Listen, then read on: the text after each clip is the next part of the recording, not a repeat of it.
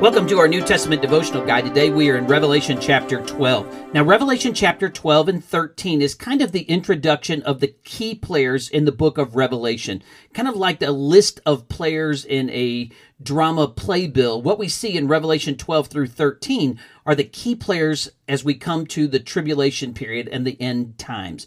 Now, number one we find is a woman in Revelation 12, 1 and 2. And this woman is a picture of Israel. Now, she is clothed with the sun, with the moon, and under her feet, and then the garland of the 12 stars. These objects all convey light.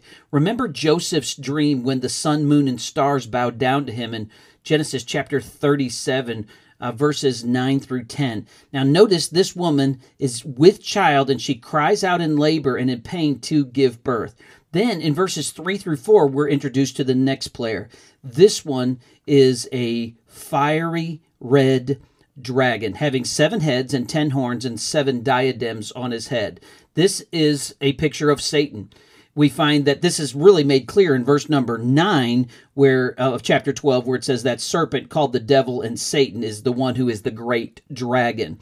Now, he has 7 heads. That pictures complete wisdom. 10 horns, 7 crowns. That's a picture of power.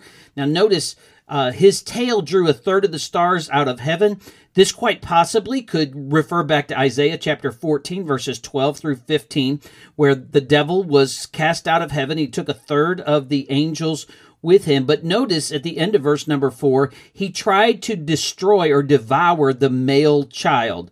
So now we run into who is the male child. The male child is Jesus. She bore a male child who was to rule all nations with a rod of iron. Her child was caught up to God and his throne. So here we get a picture of the male child being Jesus. Now the dragon tried to destroy him. Remember in Matthew chapter 2, we find King Herod put all the babies to death. But the picture that we see here is the incarnation, that the woman bore a child. This is the Word becoming flesh from John chapter 1 in verse number 14.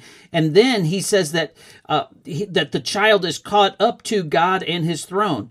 We find the ascension. Salvation was secured and complete, and then he ascended to heaven. Now notice as we look in verse number 6, the woman fled into the wilderness, and there she has a place prepared by God. So the Lord is going to protect Israel through this last half of the tribulation period. Then there's Michael the archangel, who is introduced in verse number 7.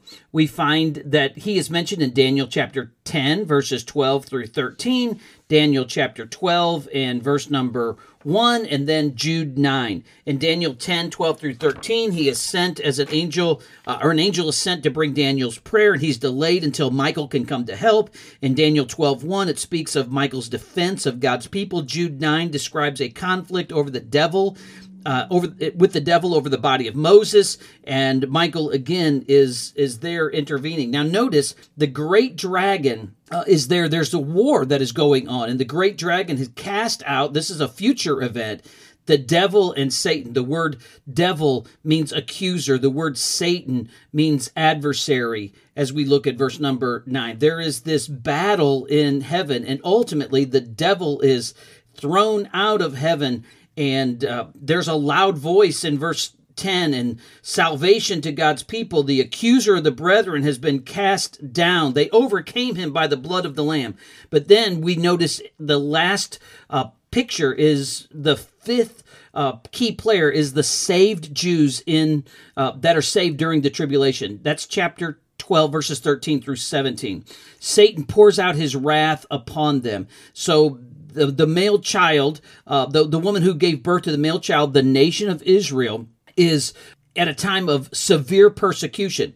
There is the work of the evil one who's going to create an act of anti-Semitism against the Jewish people during this day, but God's going to prepare a special place to protect them. Notice verse number 15, that the devil's going to cause this flood to come after them, but the earth is going to help the woman and free her. And then the dragon is going to get even more angry and pour out his wrath upon those saved Jews, or those Jews who are not protected and numbered with those that have been carried to safety. Again, what an interesting picture of what is yet to come.